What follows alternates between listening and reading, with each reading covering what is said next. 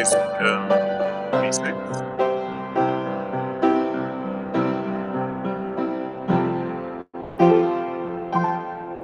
So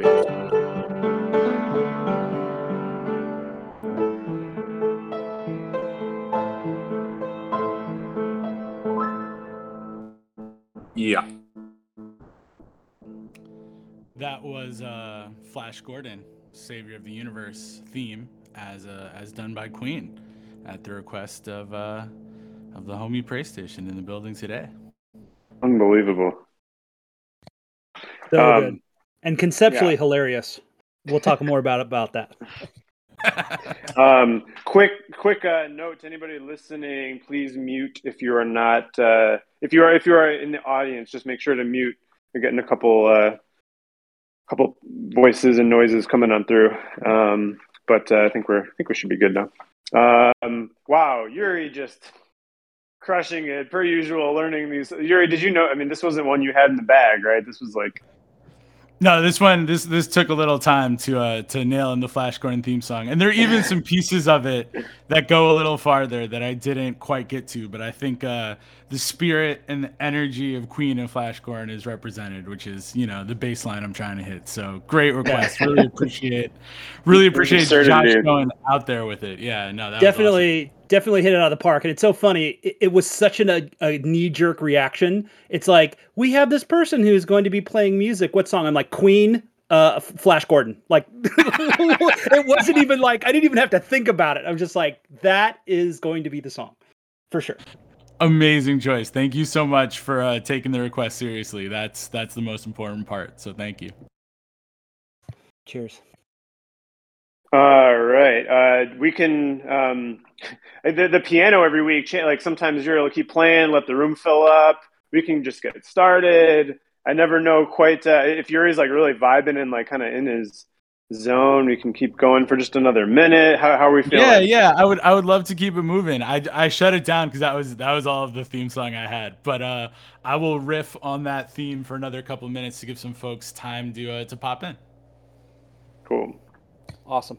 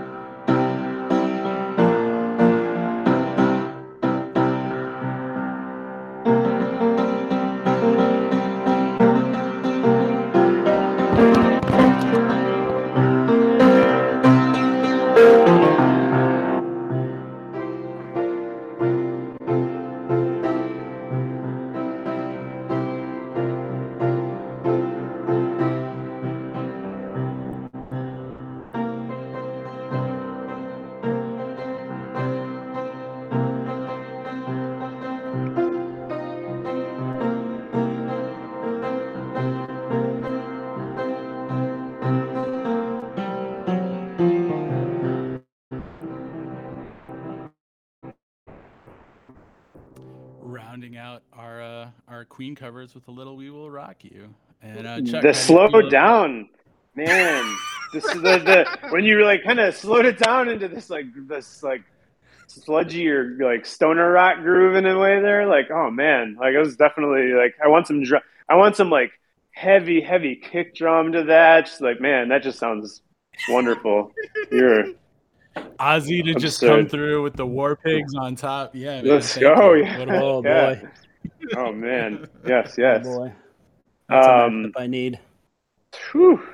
love to start that way. We got a great crowd in here. It looks like Drew is going to wield the salmon power and at everyone in the announcements channel, which is always a little bit makes you a little anxious to do that. I've done it too, and you're just like, I'm about to ping like 10,000 or whatever, how many thousands of people are in here. But yeah, let's get to it. Yuri, thank you again as always. And also a special thanks. We got a couple of people in here. I don't know who all is doing it this week, but who always come in and record these, make sure, we're starting to kind of build up an archive of these pirate radio interviews. Yeah, Zoe, and who else is, so you're gonna pop, I don't know who, Yuri, who am I missing here? Who's usually in here? Adam, right? Adam's been helping us out, and Derek also behind the scenes has been doing a lot. So shout out to Derek. him for sure. Yes. Yeah, it's there's no sort of like smooth process to like just let in. You have to kind of manually like allow people into the Discord and all that. But I just wanted to make sure to shout out to sort of thankless people who are always helping us out each week when we do this to get things set up. So. All right. Well, today I am very pleased to welcome to the show Joshua Davis, aka PlayStation, as well as Watsy from Kohi. And just a little context here. Josh, Josh is a real OG of the sort of design and generative art space, and Josh is someone who I discovered when I was in high school. So probably like not to age dox you, Josh, but I think I first discovered your work in like a Friends of Ed book, if you remember those, or probably in computer arts, and of course PlayStation and Once Upon a Forest. Like this is probably like summer of 2001 or 2, and Josh's work had a really, really major influence on both me and my life and my work, and has gone on to influence countless others in this space. And it's just a real pleasure to have him on. We've talked and worked together a lot over the years, but I'm really excited to bring him into the fold here and have him share a little of his story as well as his upcoming project and just kind of shoot the shit. So yeah, welcome. Good. Yeah, it's we've known each other a long time. In fact, we could flip this whole conversation and just tell Chuck stories that will probably make people laugh, because I've got some good ones. It's been a fun ride, and it's been really fun to just like watch what Josh has done over all these years, and just grateful for his friendship and inspiration, and just been really rad to see his sort of reintroduction. We were talking about this the other day, Josh, and maybe somewhere we can start. As someone who's really is considered an OG in the sort of graphic design and sort of the new digital art space, and been doing generative work I used to describe your work to people, like I remember telling my wife about it years ago when we probably met for the first time in New York in like 2005 or whatever, for that semi-permanent conference. It was like, yeah, Josh like makes this kind of thing with like code where he just like builds all this stuff and has these parameters, and then he can just kind of hit spacebar and it'll just like spit out like a different thing each and every time. And he can just do that sort of infinitely until he finds, just the right pieces. And then he can like grab those and put them aside and sort of like, and I was always really amazed by that. And it's been really wild to sort of watch the whole NFT space and kind of get hip to the very concept of generative art over the last year, and really have it sort of finally have its moment in the sun on a bigger scale. So maybe that's a good place to start. I'd love to hear what it's been like to sort of reintroduce yourself in a way to a whole new audience and sort of like, integrate what you've been doing all these years into this world. Yeah, I mean, it's funny because it's 2022, but this whole generative art thing, like I was hooked back in 1995. And the little precursor to that, just to give some context, it'll just kind of explain why I got so obsessed so quickly. I was a traditional painter, so I grew up I was born in San Diego, California. My parents moved to Colorado when I was like maybe 4 or 6 years old. I actually lived in Littleton, Colorado, and I actually went to Columbine High School. So that high school that those two boys, Columbine, that was my that was my high school. So my house is like 2 blocks from that school. So when that whole shooting thing happened, it was like watching my backyard unfold on national television. It was crazy. So that's where I went to school, and I was very active in painting and in art. And I would say I knew I was going to be an artist by the time I was 12 years old.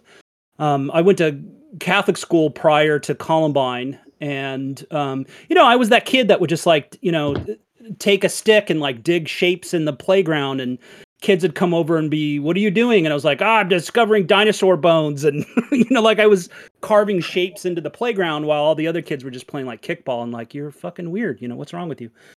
So I knew pretty early that I was creative and that I was going to be an artist, and there was like no question. And so my parents bought me an oil painting set. I think like when I was like 12 or 13 years old, like I'll be over here working with oil paint and turpentine. Thank you very much. So my parents kind of embraced it, which was strange because there was no one really artistic in my family at all. And so I stuck with art when I went to high school at Columbine, and it ends up that my art teacher entered me into like a statewide painting competition, and I ended up taking second place in the state of Colorado for painting. And so we need those paintings. You got to have that picture at the ready to drop it in the chat text here. Oh gosh, no. That's going to be, that would be an archive dig for that. But I started off as a traditional painter. And so eventually I moved to New York in 92 and went to Pratt. So, I went to art school out in Brooklyn called Pratt, and my whole focus was painting. But there was this period where I was really interested in randomness. So I was like, how could I execute sort of like a random process in the work that I was doing? And so like I tried a bunch of things. So like I would make these paintings and I would put them in the freezer. Let me just tell you, they just get cold. Nothing happens. I started setting my artwork on fire. Like I was interested in executing a process that would maybe do something. And so I found that because I was working in oil paint and because I was using these kind of like glazes and resins, when I would bake them in my oven at like, 350 degrees, like 11 minutes each side, they would crack. They would create these kind of like really cool patterns over the surface of the painting because the oil paint was drying at a slower rate than the resin on top. So the resin would harden, but the paint underneath was still, doing its thing. And so it would cause it to sort of shatter. And so I became really addicted to this idea of having some process in the art that I make that I just didn't have control over, And so I'm, of course, the poor art student at Pratt, and I tried to get a job on campus. And they said, hey, we've got one of the, highest paid jobs on campus is building Pratt's website. And this was like 1994, I believe, 1994, 1995. So they're like, do you know how to build websites? And I'm like, absolutely. I had no idea what I was doing. And so I got this job. There was 3 of us. We worked in the publications department, and we worked on, pratt.edu. And so it meant that during the day I was, doing traditional painting, life drawing, color theory, all that stuff. And at nighttime, I was sort of self-teaching myself. At the time, it was just really HTML, JavaScript, and Perl of all things, because Perl was kind of like the server side language at the time that was kind of in favor. But I certainly couldn't afford a Mac, and PCs kind of weren't really a thing. So my first foray into computing was actually Linux. So around 1995, my first computer is like a 286, computer. It ran Slackware Linux. You had to sort of recompile the kernel to get it to work with your sound card or, whatever. So and we'll talk, there's a reason why I'm mentioning this, because open source has been a big part of my career about, giving away sort of everything that you learn to help others just get awesome quicker. And that's completely due to the fact that I was Linux kind of super, super early on. So I started with Linux back in 95.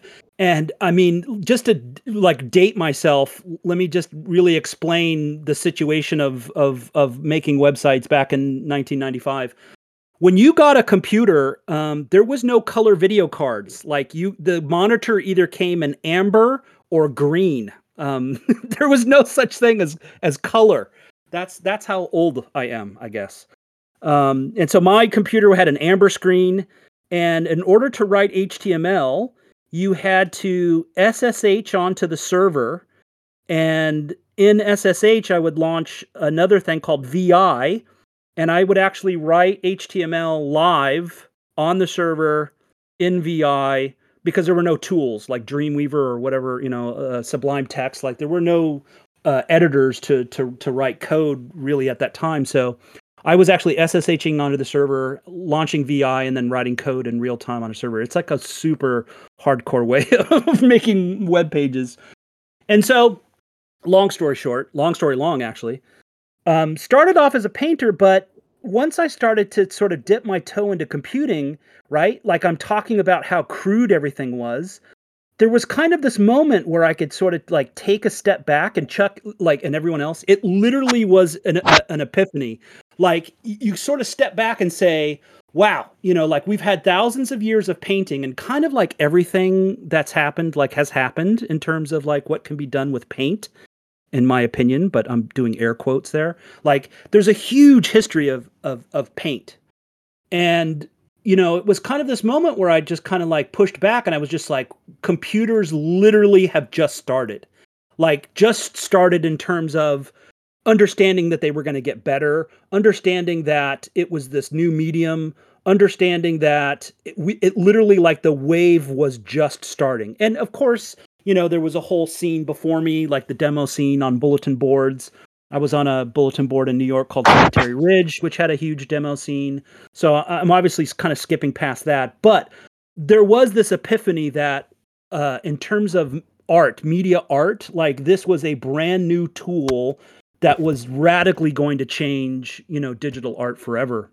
And so like 1995, I was like, fuck paint. I'm like, the weapons have just changed. Like, I'm still the same artist. I'm still making the same decisions, but it's going to be computers now. Like, there's no need to have paint and canvases anymore. And so that's kind of the sort of aha moment of kind of falling into computers. And now, why did I request Flash? Well, because obviously things progress, and Jonathan Gay had written a software called Future Splash Animator. And so I had downloaded that and played in that. And then Future Splash Animator eventually gets bought by Macromedia. It becomes Flash. And then Flash 4 happens a couple of years later. And it was really kind of like this idea of creative coding. It was, 1998, 2000. It was really kind of the start of this creative coding revolution. I know this has been long, so maybe I can shut up now. No, you're good. You're good, man. Well, I've interviewed you a few times before, and I just like to give you the space to talk. But I think it's good to situate everyone and kind of put all that into context. Even though, I mean, I can't pretend to know what like half the words that you're saying mean. But I also did have a amber screen computer, I believe. Remember, our first computer was I think it was green actually, but I had a floppy disk with the Wheel of Fortune game on it, which was fun. But I don't know if it's you or someone's typing, so let's just Josh, is that you? If it's Rafa. you're good. No, it's Rafa. Oh, okay. All good. So yeah, but it's good to situate and contextualize kind of like where this is all coming from, because I think it's really hard to sort of like detach the current moment of generative art and where we are right now from sort of where it's been. And I think what's been really interesting to me has been sort of seeing people discover work like yours and work like, I guess in the NFT space, you go straight to a lot of the art blocks pieces that sort of were very sort of formative to the, that have become very famous, regardless of, how you specifically might see them from a technical standpoint. I think a lot of people's onboarding was things like, Fidenza and ringers and things like that. And sort of like people sort of seeing, how that can interact with blockchain. So like, I know we're kind of like zooming all the way up now, Sure.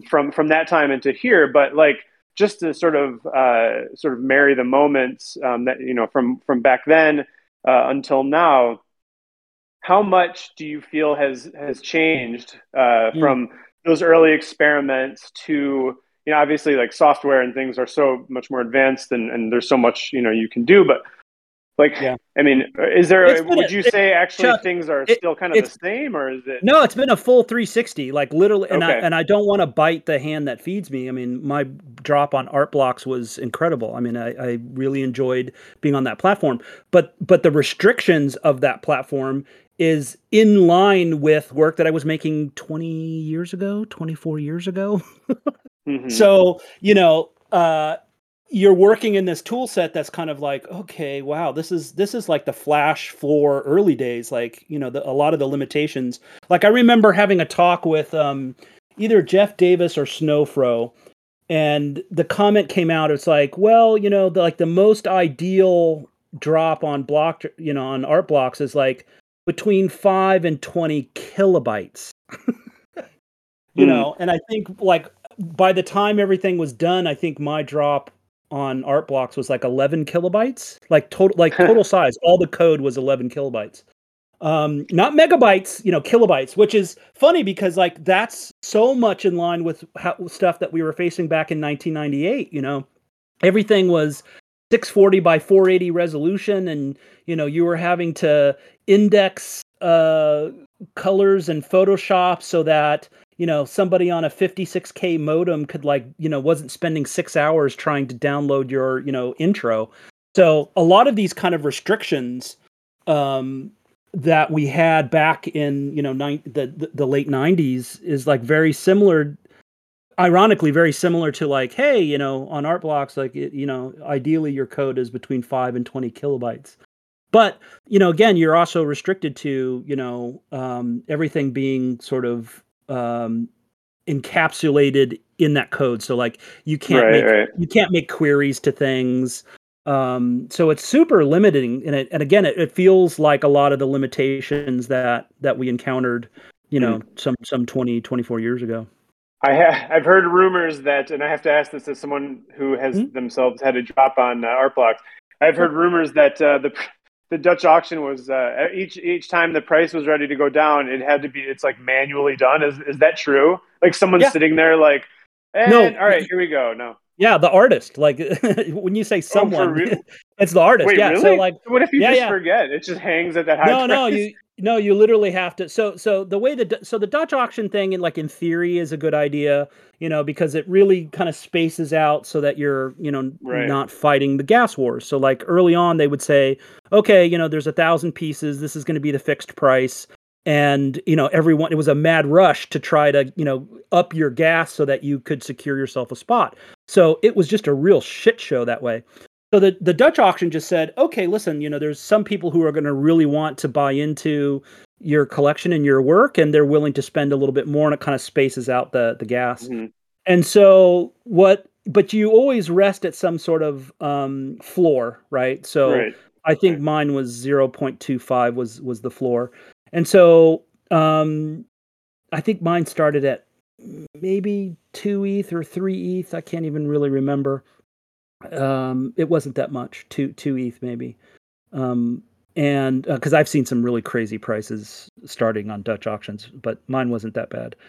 And every 5 minutes, I would just lower the price by 0.5. So because I had to interface with the contract, I just literally had like a little timer, and every 5 minutes, I'd be like, okay, it's now this price, publish. Okay, now it's this price, publish. And my drop went well. I mean, I think it sold out in 27 minutes. It was a life-changing moment. We can talk about processing. I obviously work in processing as kind of full time here in my studio. And I was able to make a $220,000 donation to the Processing Foundation. So, I mean, it really was a life-changing moment for me, as well as having that sort of donation component was really incredible. So, all around a great experience. Now, my drop is very different than most art blocks things because, I And thought, just, well, hey, Josh, really, yeah, go ahead. really Yeah, quick, yeah. just so you know, Sure. I posted a link to it just in Oh. the chat text, which I got to say, just as a quick aside, I'm not sure what other sort of like interview format like I've ever experienced that's this much fun when you're listening to something, but then also like with the chat text to be able to post a link so people can just go look and see what it is we're talking about. I always really enjoy being able to do that. But you've had one art block drop, right? Or did you have two? No, just one. Just the one. No, Okay. Got it. Just the one. Yeah, it was called Organized Disruption. Yep. And it was a series of 1,000 pieces. And because, I'm not bashing Fidenza, but I just find Fidenza really funny because it's beautiful. Don't get me wrong. Fidenza is really beautiful. It's really elegant. But the fact that it just generates a static image is kind of like, oh, that's kind of a bummer. Like I would love to see the animation, or I would love to interact with it in some way. And so I was thinking about this, and I was just like, yeah, it's a real shame that there isn't a project on Art Blocks that uses some kind of interaction in an interesting way. And so I thought, well, gosh, what if what you unlocked was different types of interactivity? And so with my particular drop on Art Blocks Organized Disruption, it organizes the composition in a certain way, it disrupts it in a certain way, and then rarity is different types of interactions. So everything moves on the mouse, so you should be able to move your mouse around, and that will disrupt the composition. You should be able to click, and you can rotate the entire universe, 360 degrees around, and then when you let go, it should snap back into sort of a default animation. But then there are other types of interactions. So it might unlock like pushing things away. It might unlock scaling things down. It might unlock scaling things up. It might unlock a complete distortion from one shape to another shape. So this idea of like unlocking interaction as rarity, I thought was conceptually really interesting. And so I was like, okay, I'm going to use, the platform that talks about generative art, that talks about, interactivity in a way where it fully encompasses that. So, my project is nowhere near the sort of breadth of Fidenza, but it does something interesting because it's allowing interaction, and when you click any of the pieces on OpenSea, you can literally interact it straight in OpenSea. And the other thing too is you can also do it on your phone, so you can like load it up on your phone and also interact with it there. I mean, the code is so efficient in a way that the interaction kind of works everywhere, which is dope. Yeah. So okay, so let's touch on a couple other things really quick. So you did the Art Blocks drop, which sort of put you in a bit of a interesting, with some interesting guardrails, meaning you had to go purely code, keep the files very small. No, you're not pulling from any libraries. And well, let me say one thing first, Chuck, which is, I started on Super Rare, and I started on really on Super Rare and Foundation. So I kind of want to talk about those two, like maybe super quick before Art Blocks, because you'll kind of see the frustration of why I go to Art Blocks and why I'm now doing something with the guys over at Kohi, which is I almost feel bad for my pieces on Super Rare because they're rendered to video. So here I'm talking about, generative art, which I've been talking about since 1995.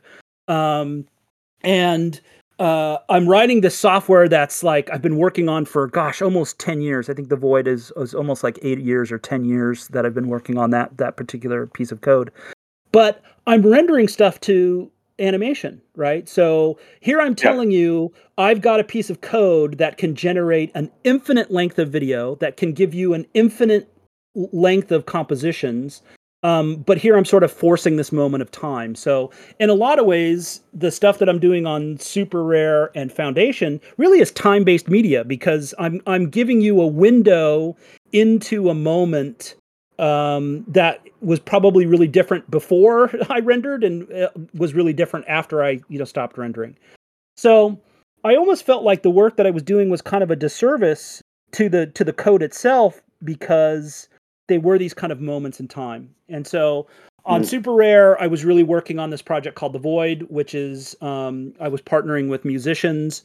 I split 50-50 with the musicians. So I've done stuff with Zola Jesus. I've done stuff with the guitarist of Flaming Lips, and countless others, where it's a 50-50 collaboration, and it's audio reactive, and it's usually triptychs. So it's a piece of software that shows you the breadth of the software. It shows you the sort of 3 different mutations that the software can go in an infinite number of mutations. And so the Super Rare stuff was super cool. Foundation, I get on kind of a little bit after Super Rare, and Foundation really became my place to kind of like try out ideas. It was kind of like my sketchbook. And so on Foundation, I've been kind of like, so, okay, how do I generate some stills or generate some things that are still code-based, but they're maybe not part of a greater idea like Super Rare. Like Super Rare is just the Void series. Foundation lets me kind of treat it as like a sketchbook and try out a lot of different things that maybe are outside of this Void series. And so it was with working on those kind of 2 things that it kept nagging at me, like, doing stuff generative, but letting it be generative is kind of where the art blocks thing initially started. And then eventually this Kohi drop that we're going to talk about a little bit later, where I'm able to put the code on chain is kind of like the truest, purest kind of holy grail thing for me to do with my particular body of work. Yeah, you kind of answered the question I was going to ask, because there's such an interesting difference between choosing when something is final. And I think, I've been really exploring the idea of just the concept of like, when do you know you're done? And I think that's an interesting sort of notion within generative art, because, there's going to be pieces, that, when it's purely code based, that are going to be, certainly out of your control. Whereas when you're doing things for whether it was Super Rare, Foundation, or whatever, you're sort of making that final determination on a piece and whether it's good enough or not. And so the sort of human element and decision making comes into the fold. And I think there's something just really, really funny about the sort of the dichotomy between both of those sort of mindsets. So is there one that you just personally enjoy more? Like, because obviously the full control is, there's something satisfying to just deciding here is a finished work. I know what it looks like. I got it exactly the way I want it. Upload, there you go, versus the sort of surprise element. So as someone who's kind of done both now and have another one coming, is there one that's more gratifying to you, or is it just 2 completely almost different practices in a way? Yeah, so let's provide some extra filler. So obviously I've been talking about generative art since 95. I spoke at TED in 2005 on the topic. And I don't think it's really much different than what a graphic designer does. That was kind of the basis of my TED talk at the time. And hey, can I just say, if you ever get invited to TED, maybe don't say the word fuck every minute, because then they decide not to put your video online. And I think I probably hold the record for the most fucks in any 15-minute TED talk. So just, write that down. That might be... that sentence out of context is quite something, by the way. But I'm glad we have clean audio of it. Anyway, so in that talk, I talked about that, when you're a graphic designer, you launch Photoshop, you launch Illustrator, and you're making decisions. You're saying, hey, I want like a circle shape in this area right here, and I want it to be this scale, and I want it to be next to this thing and this color, and right? So you're making sort of decisions. And what I'm saying is that, in the kind of practice that I do, I'm putting all those decision makings. So I'm saying, hey, I want something painted in this area. It should be from this color group. It can be this scale. But if it, so it could be a circle, it could be a triangle, it could be a square, right? So it has rails on its randomization. And so every time I press the space bar, like I used to do in the past, every composition would kind of come out aesthetically the same, because I'm allowing some vibration, some variance between that decision making. And so, so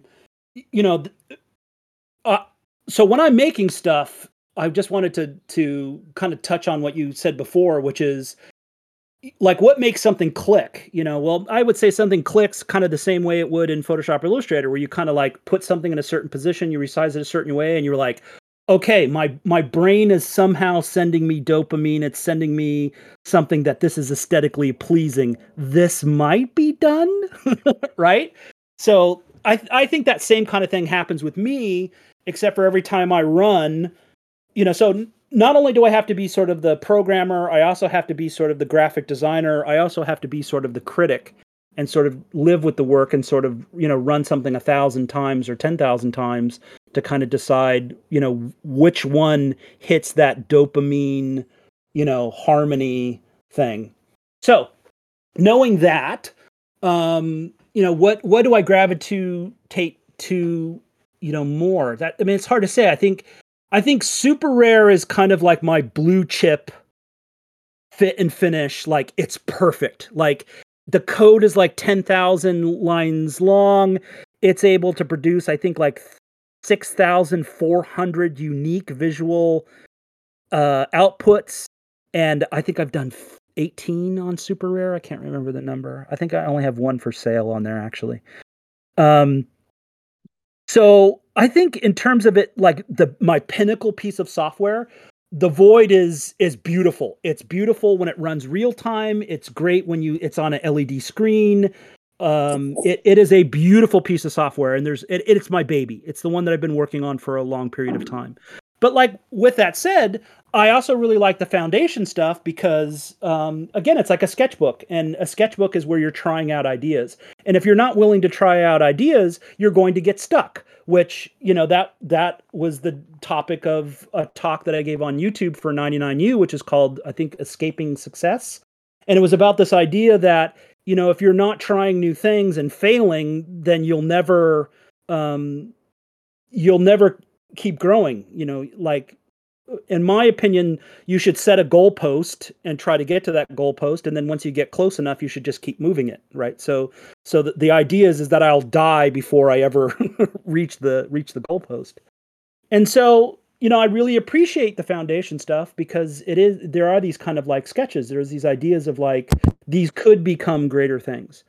Now, in terms of purity, like I like the art blocks thing, but it feels for me like I'm, teleported 20 years in the past. I was like, oh shit, this is the kind of stuff that I did in Flash, like in 1999.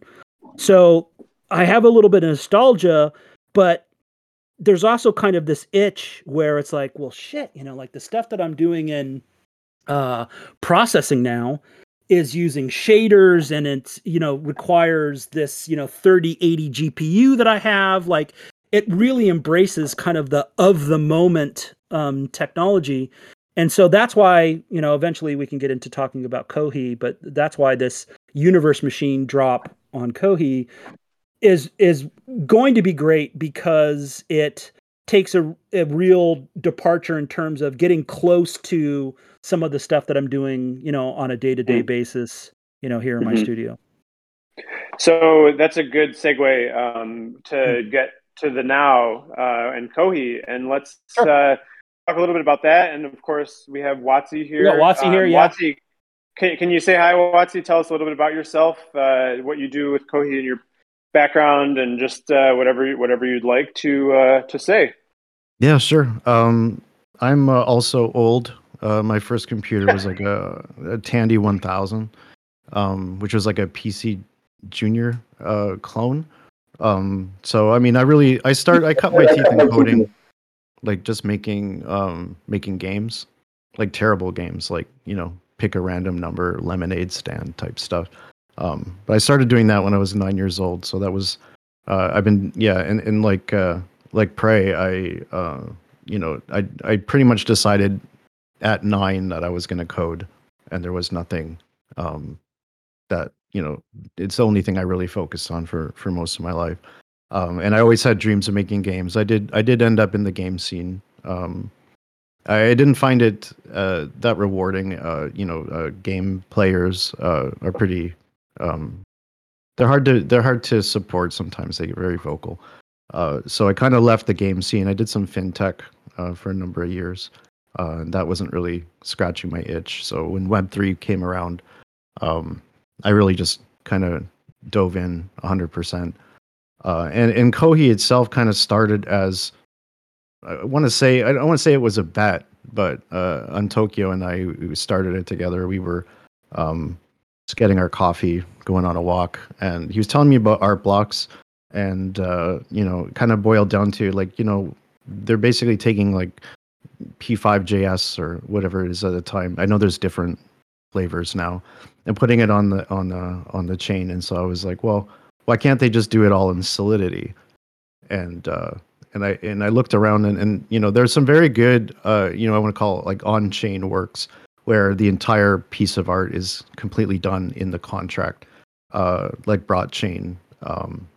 I mean, there's a Strange Attractors. There's a lot of really great projects like that, but they're very mathematically intense in the sense that they're working off pure math, and you have to really understand that there was no real pick up and go. As a visual person, visual artist, can I do this? So I think when I walked into the scene, I guess it was last August. The status quo was really we'll take your JavaScript and put it on the chain, and since then, I guess I just had this feeling we could do it in Solidity, and that kind of started this quasi masochistic project where we're basically taking all of the art that you like, anything that you could draw, and really going back, I guess, to Joshua's kind of point about these, you like to call them liberating constraints, but we're really talking about this anachronistic thing. So everything that was old is new again. Like even in Solidity, there's a 24 kilobyte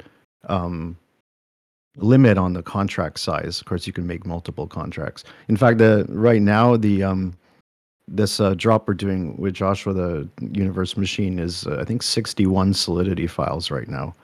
So you have to have a special kind of tolerance for doing a lot of code and making a lot of mistakes to get there. But at the end of the day, it was a hunch. Like, one of the big reasons that NFTs are taking off is because of provenance, and basically you have a complete picture of ownership. It's the first time that you can own a digital item, mathematically, and it's that's sort of the big lightning rod for a lot of what's happening here.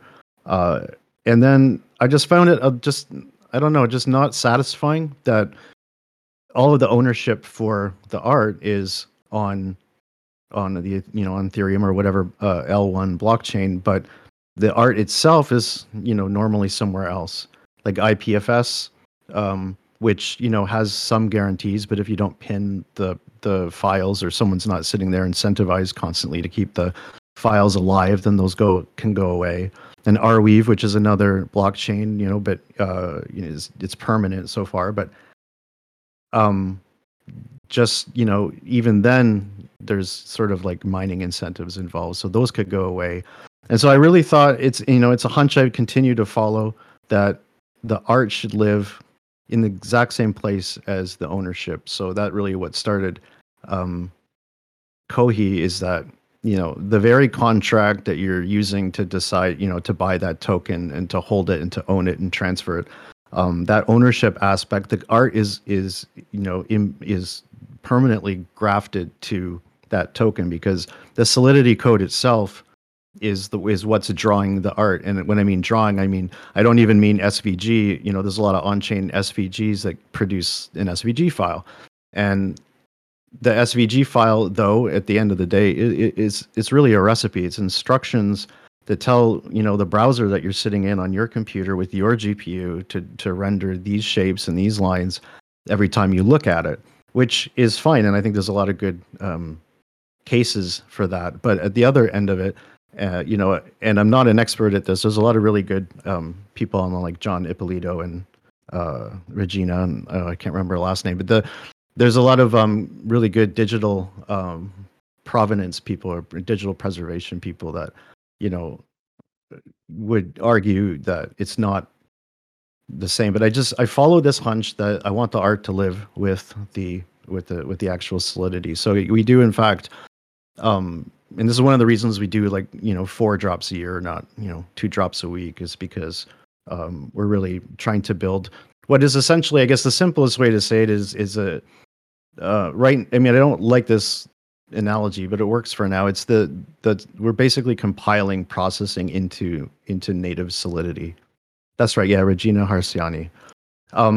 And so, oh, sorry, there's a question here. What are your thoughts around discoverability of how to trigger on contract rendering? That's an interesting and difficult problem.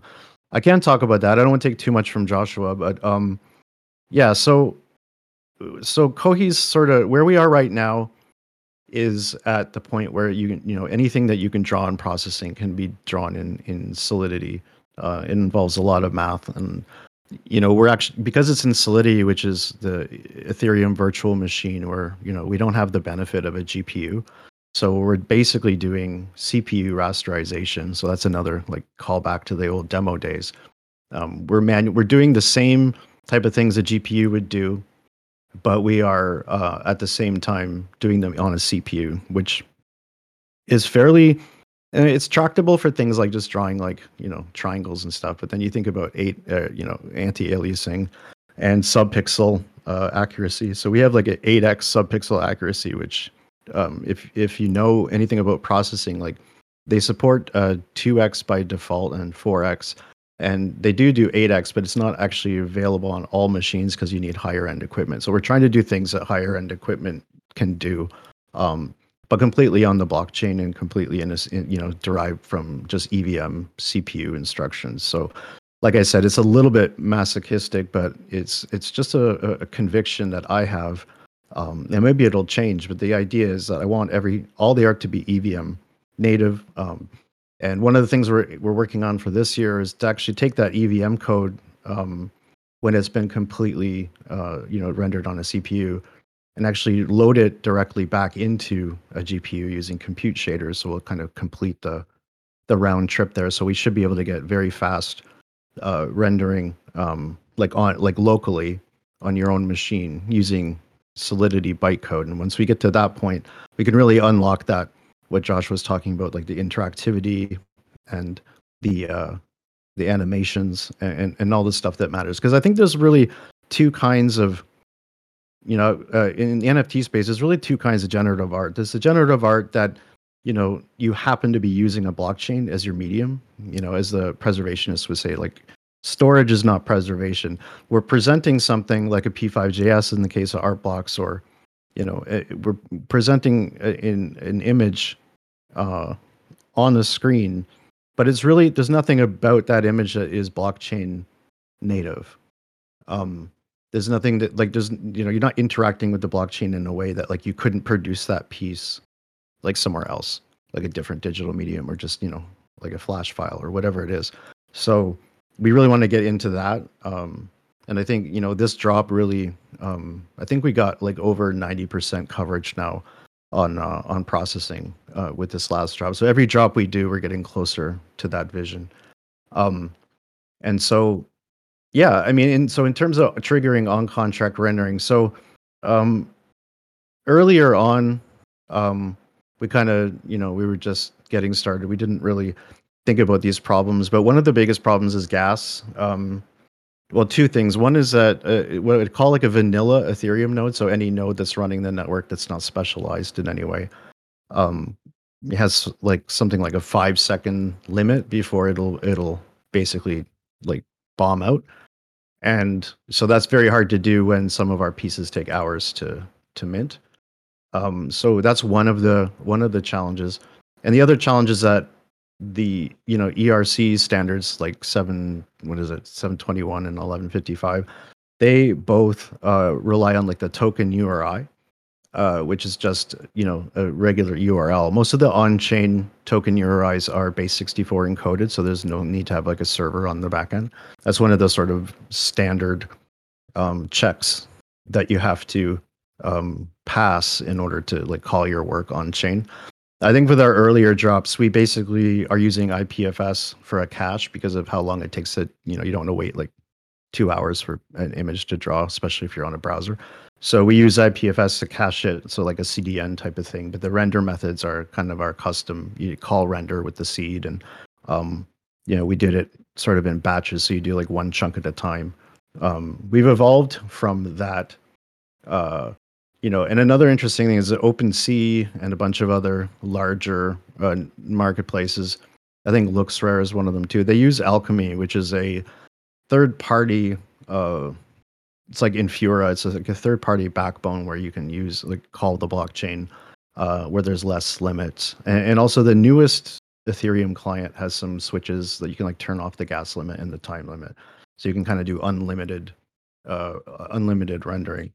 But I think right now the best approach is sort of a hybrid. You can throw a flag in the contract that says whether you're going to use a CDN or not.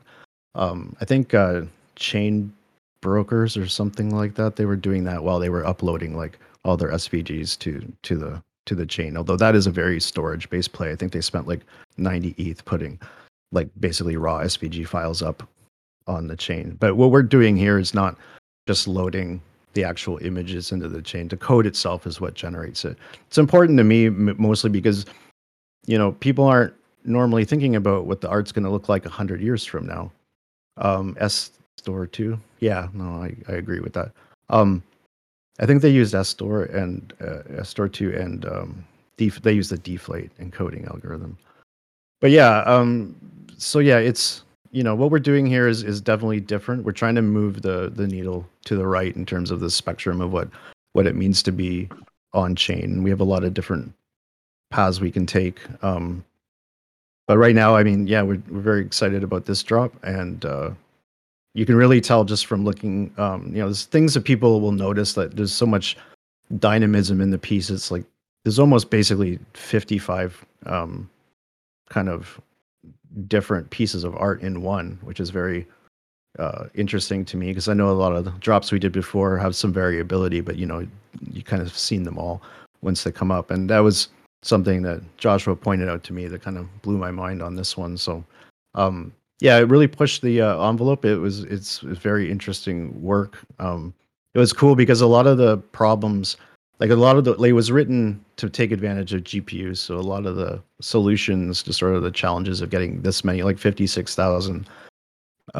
textures rendered in Solidity, before, the end of this millennia, was, the solution to that on Kohi was almost the opposite solution to a GPU. We had to come up with different ways of sliding the textures around and things like that. So it was definitely gratifying. But yeah, I think that's it. Unless you have more. Yeah. No, well, I'm not qualified to follow that up. Just like real talk. I don't have. I'm not the guy on this part, so I'm gonna let that.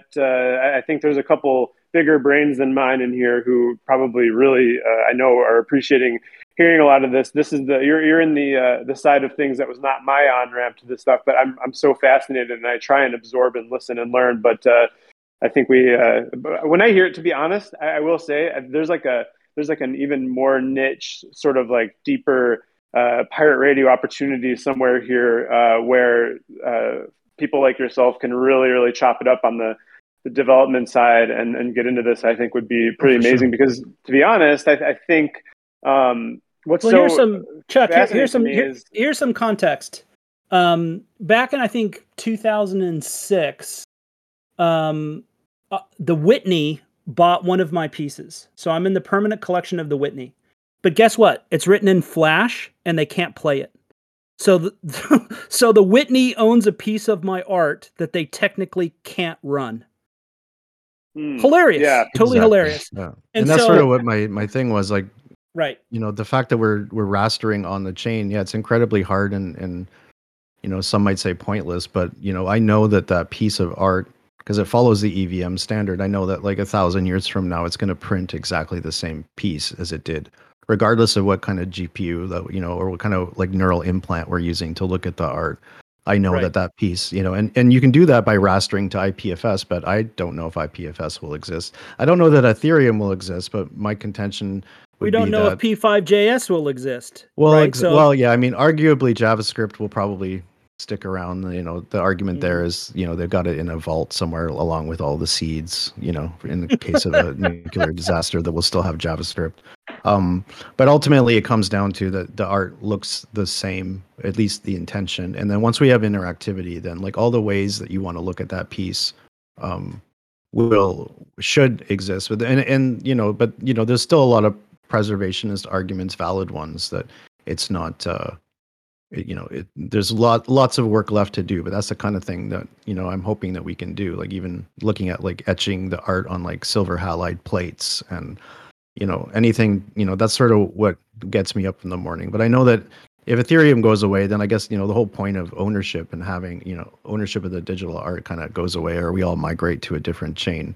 But the idea though is like, I just don't want to separate the two. And, that's sort of the ethos for why we exist. Yeah, it's beautiful. And so I think, when I've been working on this universe machine code for, I think 8 years now. And so it was during NFT Now that I had a chance to have a cocktail with Untokyo, the other half of Kohi. And it was pretty clear that as we started, that when, myself, Watsy and Untokyo started to have these conversations, that these kind of conversations around preservation and kind of what they were building at Kohi, it just made perfect sense to take this code that I've been working on for 8 years, kind of off and on. And I couldn't think of a better home for it to exist than on Kohi. So super happy. So I want to ask. So you talk a little bit about kind of zooming out from the technical side. Talk about how you guys connected, the sort of like where it began. Josh, like obviously we kind of have a good sense of like what caught your eye that they were doing that made it different and kind of gave you a broader runway sort of than some of the other platforms and everything. But yeah, how did you guys connect and talk a little bit about where the conversation on this project began? I know you said you've been working on the work for a long time, but just on a sort of relational level, how'd you guys hit it off, and how's the collaboration process been? Yeah, I'm actually glad you brought that up, because my heroes in this space are women. When I first started back, way back when, one of the projects that I gravitated towards and was blown away by the most was this woman, Leah, who lives in Vienna, Austria, and she was running a project called Turux and Dextro. She was doing the work and director, and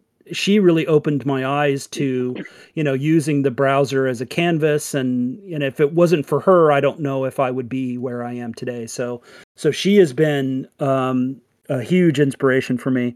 And she initially had talked to the Kohi people, I think, because she kind of understood what was happening a lot sooner than I was privy to. And so we had been chatting about art blocks, and she ended up having a chat on a launch on art blocks. And she just said, you really should check out this Kohi project. I've talked with the two guys over there, and what they're doing is really interesting. And then Chuck, I think you even mentioned it to me. And it was kind of this thing where multiple people were kind of talking about Kohi all at the same time. And so here I was working on this code called the Universe Machine, and it was really kind of like some early sketches on Foundation. So on Foundation, I had taken some of that code that I initially wrote in processing, and again did a disservice by rendering it to video, but launched it on Foundation. And it did really well, and I thought, this block of code I've been working on and off for about 8 or so years. I really should try to find a home for this. And so initially I thought I was going to put it on art blocks, and it was just kind of this, like, the universe intervened, where, I was kind of gearing up to moving this over to P5JS and putting it on our art blocks. And then Leah mentions Kohi, and then I think you mentioned Kohi, Chuck. Like, all these people were sort of mentioning Kohi. And during NFT Now here in New York City, it ended up that Untokyo was here, and I just randomly just pinged him a note and just said, hey, can we meet at a bar somewhere and just hang out and chat? Because, I'm kind of sitting on this code that I've been working on for 8 years, and, maybe there's a way that we can collaborate.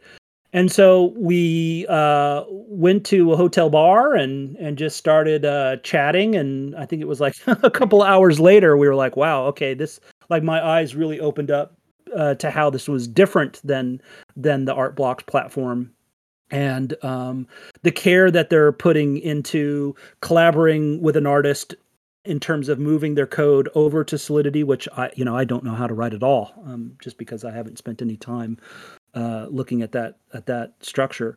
So the fact that it was kind of this one-on-one collaboration with them, and the fact that they were only doing 4 drops a year, just it felt like it had a little better fit and finish for me. And so if it wasn't for the kind of all of this happening kind of at the same time, this wouldn't have happened, which is. Let's talk about that actually. And also, I just want to acknowledge we usually keep this to an hour, but if no one's got anywhere to be and we're not trying to hurry, then it's not pressing or anything. If so, we can just keep it going. I do want to just acknowledge it, but at the same time, I call it Pirate Radio because I'm going to have to really answer to anybody. And I don't think this, correct me if I'm wrong, anybody, Yuri or whoever, but I don't think we're being rushed out of here for another thing right after this, so we can just kind of keep it going for a bit longer. I just want to touch on a couple things. Cool, thank you, Zoe. Yeah, we're good. So okay, I want to. I love to acknowledge. But I think it's important to acknowledge what you guys with Kohi are doing now, both from the Kohi side and Josh, what it means to you to be a part of that. 4 drops a year. So I'm not going to pretend to not name names here. I think there's maybe a direct response to watching art blocks and sort of responding to the sort of saturation and the quantity and the pace at which they put things out. I'm not close to those guys. I've heard some things, I've read in their Discord. I know that their mission is to consistently put out, generative projects from artists they respect and there are a lot of them. And I don't know that at this point, I think if they really wanted to pump the brakes, they probably would have. So for better or worse, I know projects just continue to come out. And I think at this point, the cycles we've been in thus far in the NFT space over the last year and a half or so, there was like the real art blocks fever to where I used to compare, I think, I'm trying to think when this would have been, maybe July, August, September. And it was just at such a fever pitch. And I remember feeling every art blocks curated, especially, was almost the whole NFT world was tuning in, much like it was an Apple event. It was okay, gonna watch this and who's hopping in, and it was crazy. And then I think there's been a bit of a come down from that, and so kind of as maybe a response to that, and surely larger issues of course, I'd imagine for you guys from a technical standpoint or whatever, the idea to only do 4 drops in a year is really interesting because it's few, it's a couple of really sort of concentrate all the efforts on just 4 things. So I guess just having set the stage there, just talk a little bit about what the sort of thinking is from the Kohi side, and then Josh, I'd love to kind of finish that thought from your end, participating in something where the scarcity of drops is sort of more in focus. Yeah, so there's a lot of motivation for doing 4 drops a year.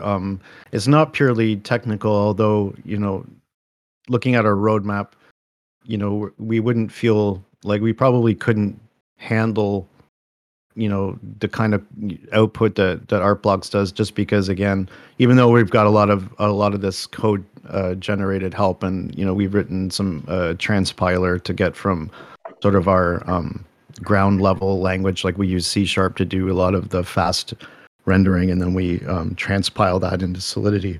So there's a lot of reasons on a technical level, but really the 4 drops a year is, and it's not also a sort of false scarcity thing. It's just we're putting in, it's not just the technical side, we're putting in hundreds of hours for each artist that we work with. It's one of the reasons, there's room for everybody. We're not anti art blocks by any means. One of the things that does stand out is that, when you go to the Art Blocks website, you see kind of all the art smashed together. And there's not a lot of expose on the artists themselves. Whereas when we're doing art drops, we really we have an entire quarter to focus on that artist. We give them a dedicated page. We can go in and sort of help with things like Discord. We really just trying to move the artist forward. And another, not to pitch or anything, another thing that we do that's different is We don't take any secondary royalties once the art is out. It's completely the artist's work. So we try to onboard the art itself, make sure we get as close as possible to their vision. There are some technical things in Solidity that sometimes we can't do it 100% just because it doesn't support floating point, and sometimes we have a certain amount of precision, but that kind of thing. But so it's always a one-on-one type of relationship, and then we kind of want the art to live on its own. So we're I don't want to. We're not the anti-art blocks, but we are doing things differently. And so 4 drops a year for us felt the right balance of, because we have a pretty ambitious roadmap in terms of using GPUs and adding interactivity and animation, and there's a lot of things that we have planned. So we thought that 4 a year was sort of the perfect balance of being able to give each person, each artist on our platform, like really like our full attention.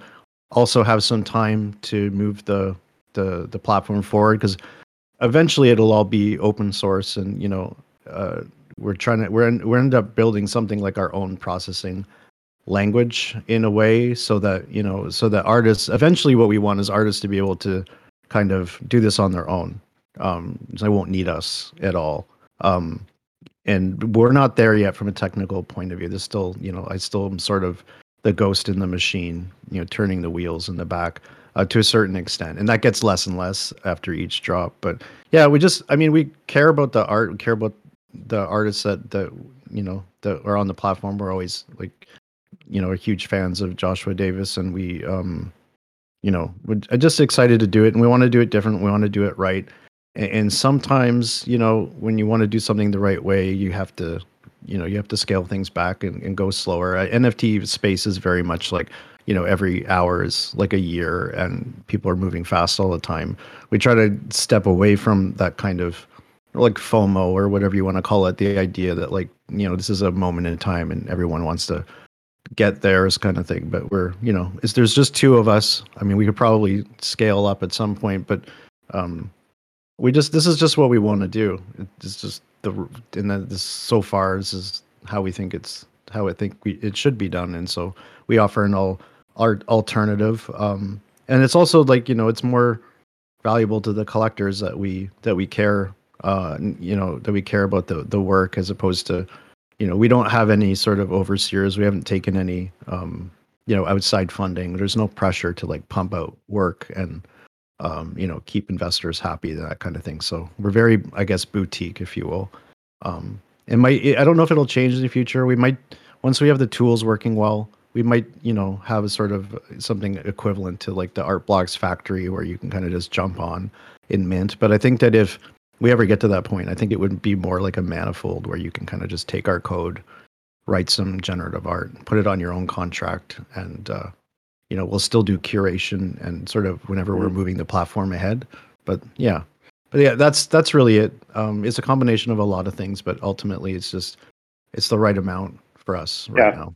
I like that. I mean, I think there's, it's been really interesting. I think there's sort of a very, I think Lindsay's still in here, or no, she's not, but we've talked a lot. I've talked with Lindsay a lot and Yuri a lot about, the idea of curation, and there's sort of a strange, at least I've seen a sort of strange pushback sometimes from some artists, mistaking the idea of curation for some sort of weird gatekeeping. And I don't think that's the case. I think when things are so wide open and there's just so many projects, I think curation is incredibly important to steer, a point of view, steer people towards something, and to, it's not about, selectivity and exclusivity and trying to gatekeep so much as trying to, I mean, there's so much, we're just overstimulated within this world, constantly, and on the internet in general. And so I think that there's something really nice about sort of slowing down and then creating a platform that sort of has a more digestible pace, really give a chance for each project to breathe a little bit, and just sort of kind of chill, because it's just there's a lot, and projects come and go, and you forget about them the next week, and there's just so much stuff. So I think this sort of structure allows for a bit of like a slower digestion and appreciation for a project, and to get into it a little more. And I think that only happens with this type of this type of approach. So Yeah, and a lot of people think of curation as picking, like just like what is in and what is out. When curation really, like even in the traditional art space, means a lot more. It's like caring for the art, like Right, 100 years from now, and custodianship and things like that. So we Yeah, couldn't do that for 100 pieces a year. Cool. Yeah, if I could just, Josh. yeah, if I Please, could just please. add, if I could just add my 2 cents, like when you decide, so art blocks, yeah, anyone can submit. So when they open up applications, anyone can submit, and they can get started working under that platform, which is great. But I would say that I only know so much. My sandbox is only so big, and I want to find people who are smarter than me.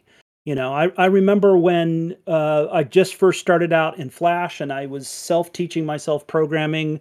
I remember Brandon Hall, this guy, coming up to me and saying, like, I really love what you're doing visually, but holy shit, your code is terrible. And I said, well, okay, well, how do I make it better? Like, how can I gravitate towards people who are doing things that I can learn from?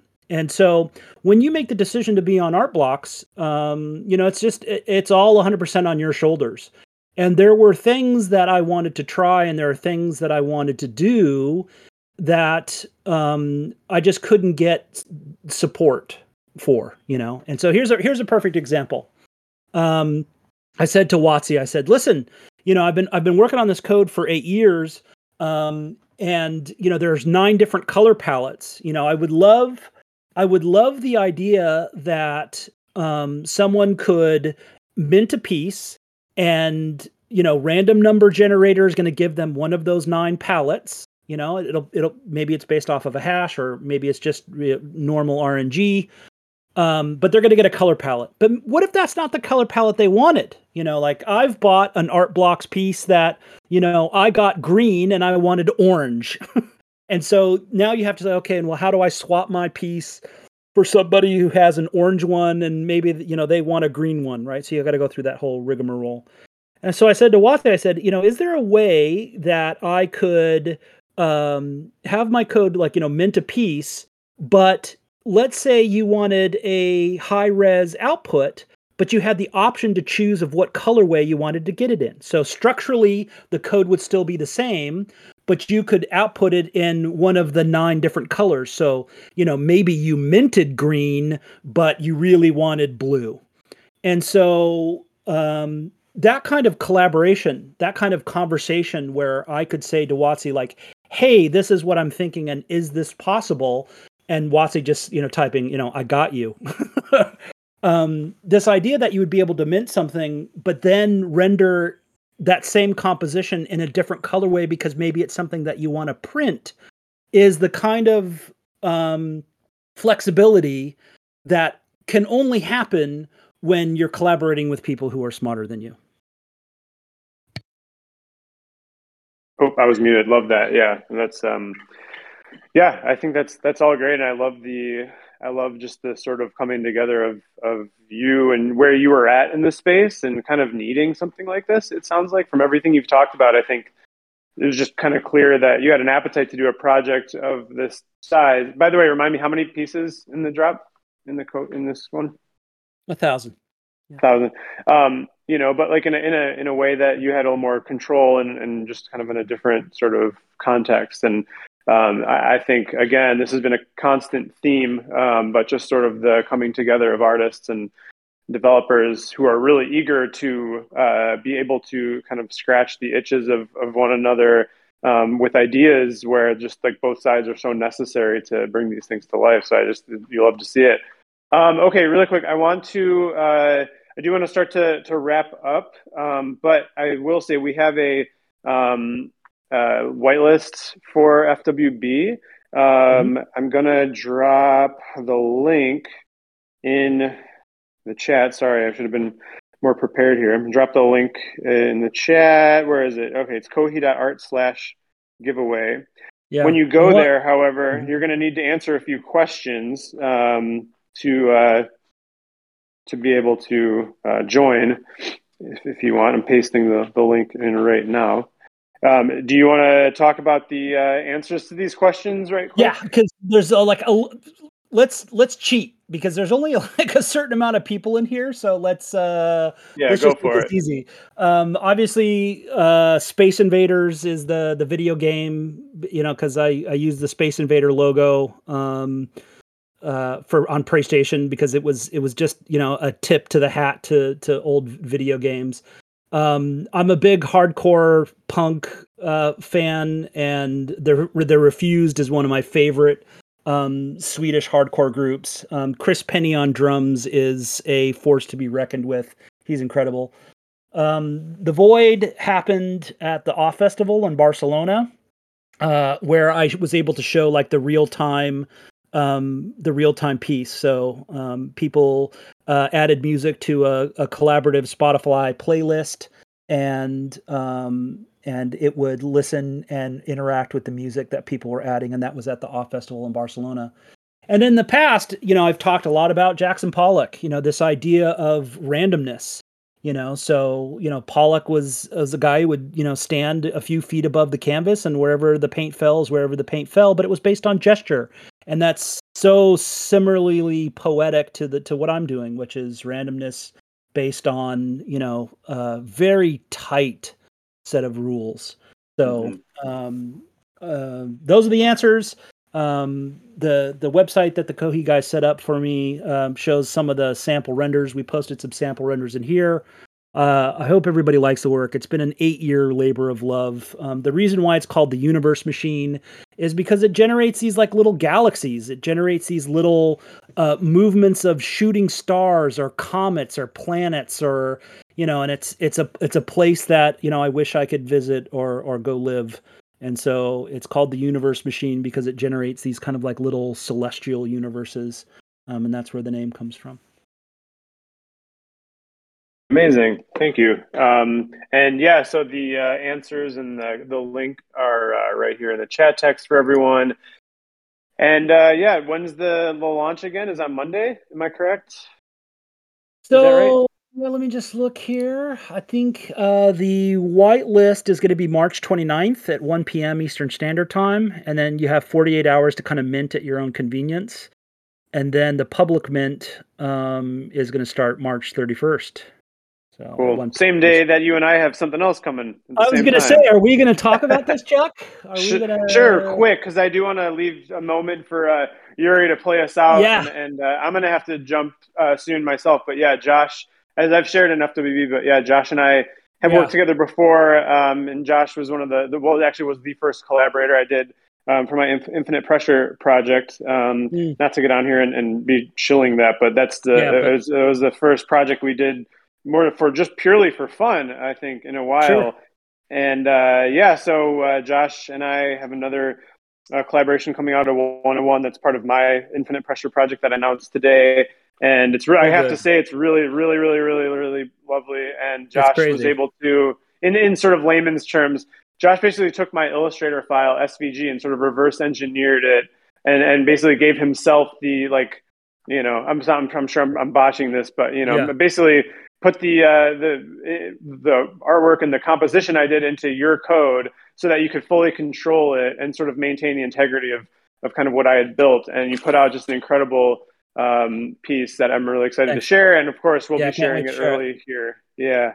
Yep. And I called you the other day. I was like, oh my God, I just learned something new, which I didn't even realize that you could do. And that was, I was able to take Java to query your Illustrator file and return like all the data of like how many vector shapes they are, where they're positioned on the X and Y, and what is their scale, what is their skew, what is their, so I literally get this data table back of everything that exists in your Illustrator file, and then I rebuild it with code. And when I rebuild it with code, I'm able to animate it in a way that's like super fun. So I've taken some of Yeah. your structures and moved them in 3D space, and you really can kind of like fly through the composition, which is really, really, really fun. So I'm excited to share that work because Yeah, absolutely. yeah, we've collaborated for a long time, and I learned something new, and I really like how our little one of one collab came out. So excited to share it Yeah, with people. it's awesome. So stoked on it, and really just really an honor to work with you again as always, and to chat with you. And Watsy, thank you so much for hopping in. We'll all be looking for the drop and keeping an eye on it. And this has been just a lot of fun, and it's such a good. This is just so. This and last week's we did with Mars Meyer is just such a great. Sort of very, very satisfying type of interview to really hear both sides of this moment that we're all living in right now, with like truly, like, to me, this is such like, and Josh, you're kind of this in one person, but the left brain and the right brain, truly like kind of coming together to make, a really great project, that frankly, just there's very little precedent for everything that's happening. And so I love talking to both of you and hearing about this stuff. And just thanks for sharing the story and the behind the scenes. And I'm sure we can keep going much longer. But Thanks for everybody who tuned in. Yeah. Hopefully you found it fun. I wish we could tell some Chuck stories because I've got a whole plethora of them. But that's for another time. We don't want to. We'll save that for some of the Twitter spaces we have coming up. Share that We'll link. have plenty of chance to I want to hear roast that. me. Sure. Yeah. And Yuri, thank you so much for playing Flash Gordon. The joke is that I spent 15 years in Flash, and so that's why I requested that song, was because if it wasn't for that early kind of exploration in Flash, I don't know if it would have kicked off my my 26-year career. So please take us out with Flash by. I think Yuri might have a special thing cooked up, actually. Oh my God, I can't wait. Take it away, Yuri.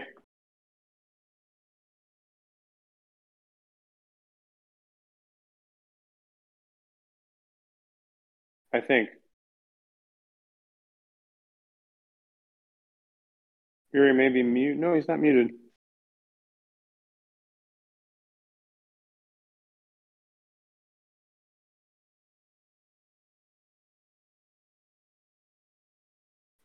Should I put on some? Oh, he said 1 sec. Oh, okay. No, you're good. You're good. Here, hang on. Let me see. Let me find something for the while we wait. Okay, so while we wait, I'm in New York. I meet Chuck Anderson for the first time. He has to give a talk for an hour. He's so nervous. He gets up on stage and he's talking, and I'm sitting in the front row. And then I say to Chuck, you only have 5 minutes left. He had spent 55 minutes, and he had never left his first slide in Keynote. So Chuck says, "Oh shit." And then literally starts hitting the next arrow like rapid fire on his keyboard, and the whole screen went from like slide 1 to like slide 600 in like 4 minutes. And he was like, "Thank you, I'm Chuck Anderson." It was insane. True. It's a real true story. Yep.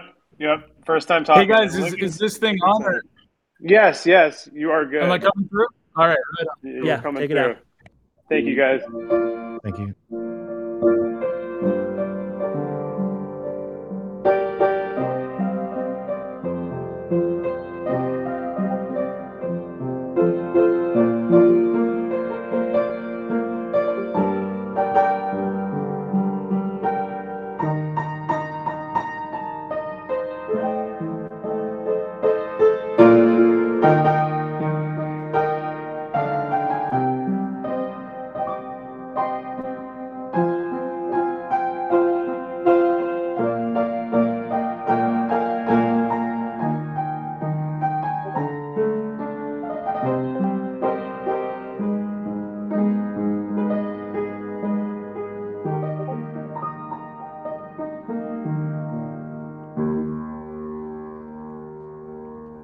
Have a great week, everybody.